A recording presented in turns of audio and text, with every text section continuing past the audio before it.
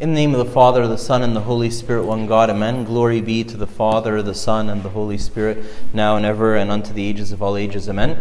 So, last weekend, we celebrated the feast of the baptism of Jesus, sometimes referred to as Epiphany, or sometimes referred to, and we were talking about how this is the feast of the revelation of God, that God was revealed. God, whom no one has seen at any time, was revealed. And the Holy Trinity, the concept of the Holy Trinity, that was just not present in the Old Testament. The Holy Trinity was present, but the concept, the understanding thereof was very much not there. He was revealed clearly in the Father and the Son in the water, and the dove descending upon him in the water, the Holy Spirit. And so that's like, and last week we talked about how it's just such an earth-shattering thing. And you're going to find all of the readings of this Coptic month are all focusing on the work of the Holy Spirit in our lives,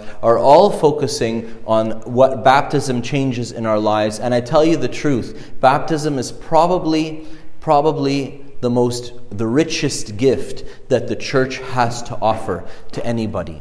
There was a while ago, maybe about a year ago, I ended up praying a baptism almost every Sunday morning for like 4 or 5 weeks or 6 weeks. And one of the deacons who was always here early, who didn't know me, he was new to our church at the time, he leaned over to me after one of the baptisms and he goes to me, "Father John, you look really happy." And I said, "Yeah, I am." And he said, Why are you so happy? You're always so happy during these baptisms."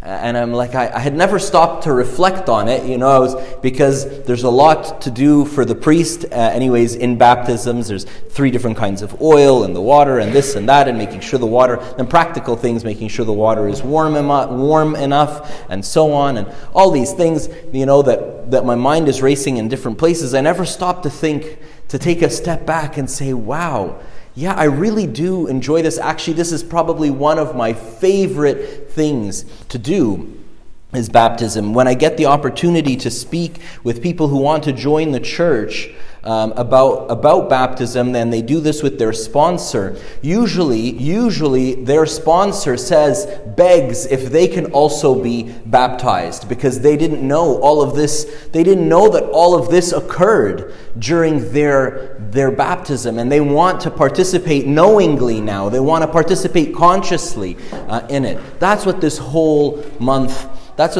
Coptic month is about, and we're in the 3rd week of it. And the psalm says, that was read to us by the reader, says, "We went through fire and through water, but you have brought us out to rich fulfillment." What's it talking about? Went through water, went through the water. So think of like walking through a waterfall.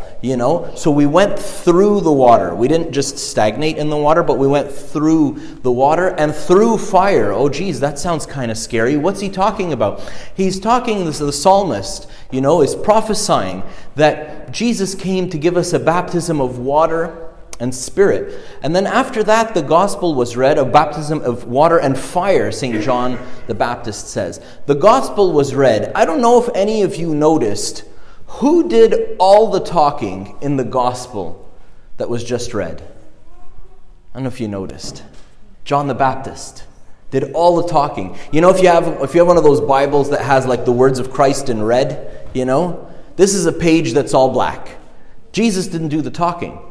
In the Gospel of Matthew, which was from John 3, verses 1 to 21, Jesus talks with Nicodemus. Nicodemus asks Jesus a question, and Jesus does all the talking.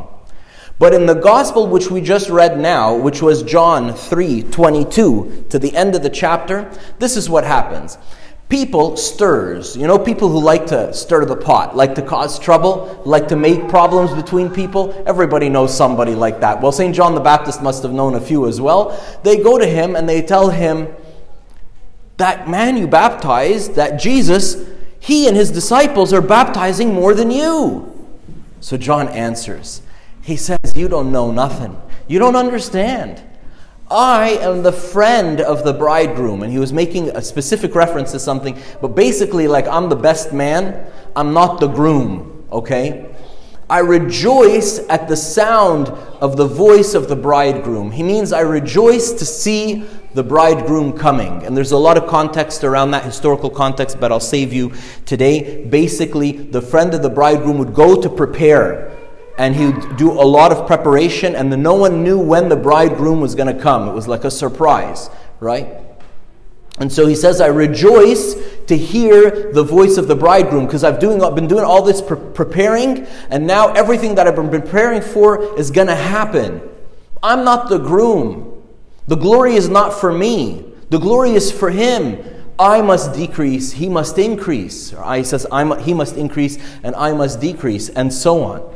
Right? And St. John the Baptist says some really, really, really beautiful things. But you know what's absolutely remarkable? Now this is absolutely the most remarkable thing in the whole wide world about this gospel, is that St. John the Baptist is the first person to make reference in the Gospels to everlasting life. So in Jewish theology, in Jesus' time, the afterlife was contested. It wasn't like everybody was sure you die and then you go somewhere. Like the Sadducees, the reigning religious political party at the time, believed that you didn't. They believed that you died, and you died. And when you're dead, you're dead.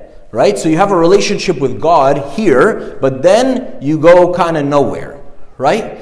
And that's why they really believed a prosperity theology. You know, they really believed like eat, drink, and be merry. If you're good, God rewards you here on earth, you know, and live it up. Of course, the Pharisees were the opposite. They believed in an afterlife. And they believed that the Sadducees were gluttonous, and that they were abusing the gifts that God had given them, and so on.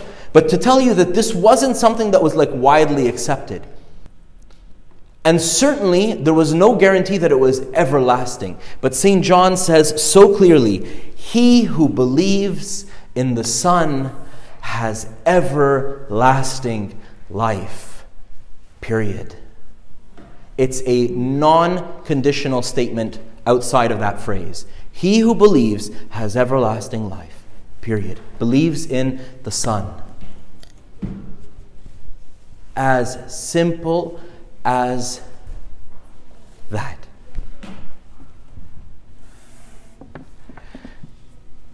Reference to the same was made in the second reading that we read, which was a letter written by St. John the Beloved, the disciple, not the Baptist. And he says something really beautiful. He says, by this we know that we abide in him, and he in us, because he has given us his Spirit. So how do I know that I'm with God and that God is with me? Well, I don't know. Are you with God? I don't know, but Father John, that's the question I just asked you. So what's your, like, what do you have to add? What's your answer? St. John's answer is, are you? Is God with you? This is key, okay? This is the game changer. I said this in the introduction to the readings. This is what gives me confidence to do anything, honestly. I'm not saying I can do anything or I should do anything. But if I'm called, driven, pushed, if I have to do anything, this is what gives me the confidence to do it. Not my competence, not my track record, not my past in academia, not this, not that. What gives me the confidence is how closely I know God is standing beside me. I tried to teach my daughter how to ride a bike, right? As long as I'm beside her and she can see me or feel me, she's okay. The moment I just take a step back and pull my hands away, she freaks out. Right? And it's the same. It's exactly the same. That's exactly St. Paul says in 2 Corinthians chapter 5. Last chapter he says, And by this we know that we have everlasting life, that He has given us His Holy Spirit as a guarantee. 5:22, I believe.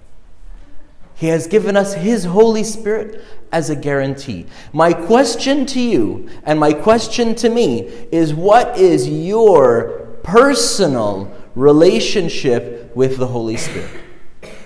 You were baptized, maybe, maybe not. If you were, if you weren't, I have so much to share with you. If you were baptized. Great.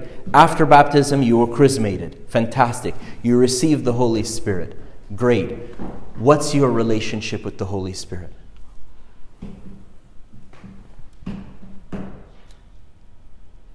Like, is this something of enormous wealth that I've tucked into a drawer for safekeeping, maybe for later? Or something I received so long ago, I've forgotten that it's there? Or maybe it's not something, but maybe it's a someone that is meant to have a relationship with me all day long. You know, we say all kinds of funny things in Sunday school, like to little kids, that don't make any sense at all, right? Like, Jesus is in my heart. I love this. Jesus is in my heart. Jesus was a grown man. You know, the estimates are that he was probably about 5'4", 5'6". People were a lot shorter back then in that time. You know, the remains of people we found and so on.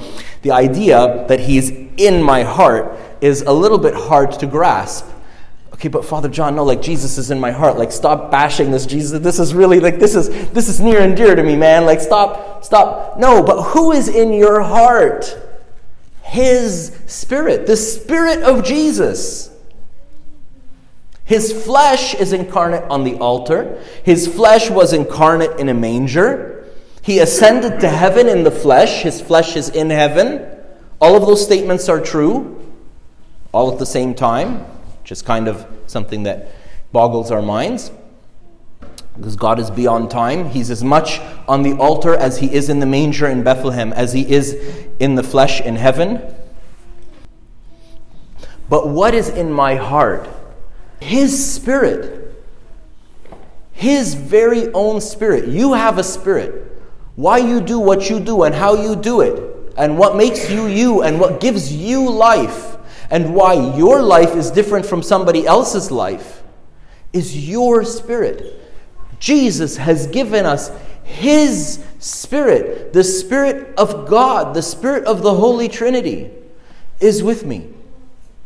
And I have reason to believe that you and I, both of us, are in conversation with Him all day long. Just most of the time, we don't know it. You know why? I'll tell you why. I'll finish with this. Have you ever had a good idea? A good idea. Just one. Have you ever made a right decision in your life? Just one. Okay? Not a million, not the most important, not whatever. Just one good idea. Ever in your life? I hope so. You know? Just one. Right? All of us have done something right at some point. Right? Now, I hate to break it to you. That wasn't you. Right? I hate to break it to you. You had some help with that. I had some help with that. I hate to break it to you. That was somebody whispering in your ear and in mine, "Psst, John, try this." The best things in my life have all started on one course and ended in a completely different one. I started going one way, and when I look back and I retrace my steps, and I think about what made me make that completely different change in direction, I have no idea. That was God whispering in your ear.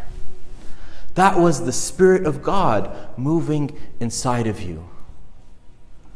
But when we know Him, when we recognize Him, when we give credence to Him, when we give credence to Him, we give credential to Him.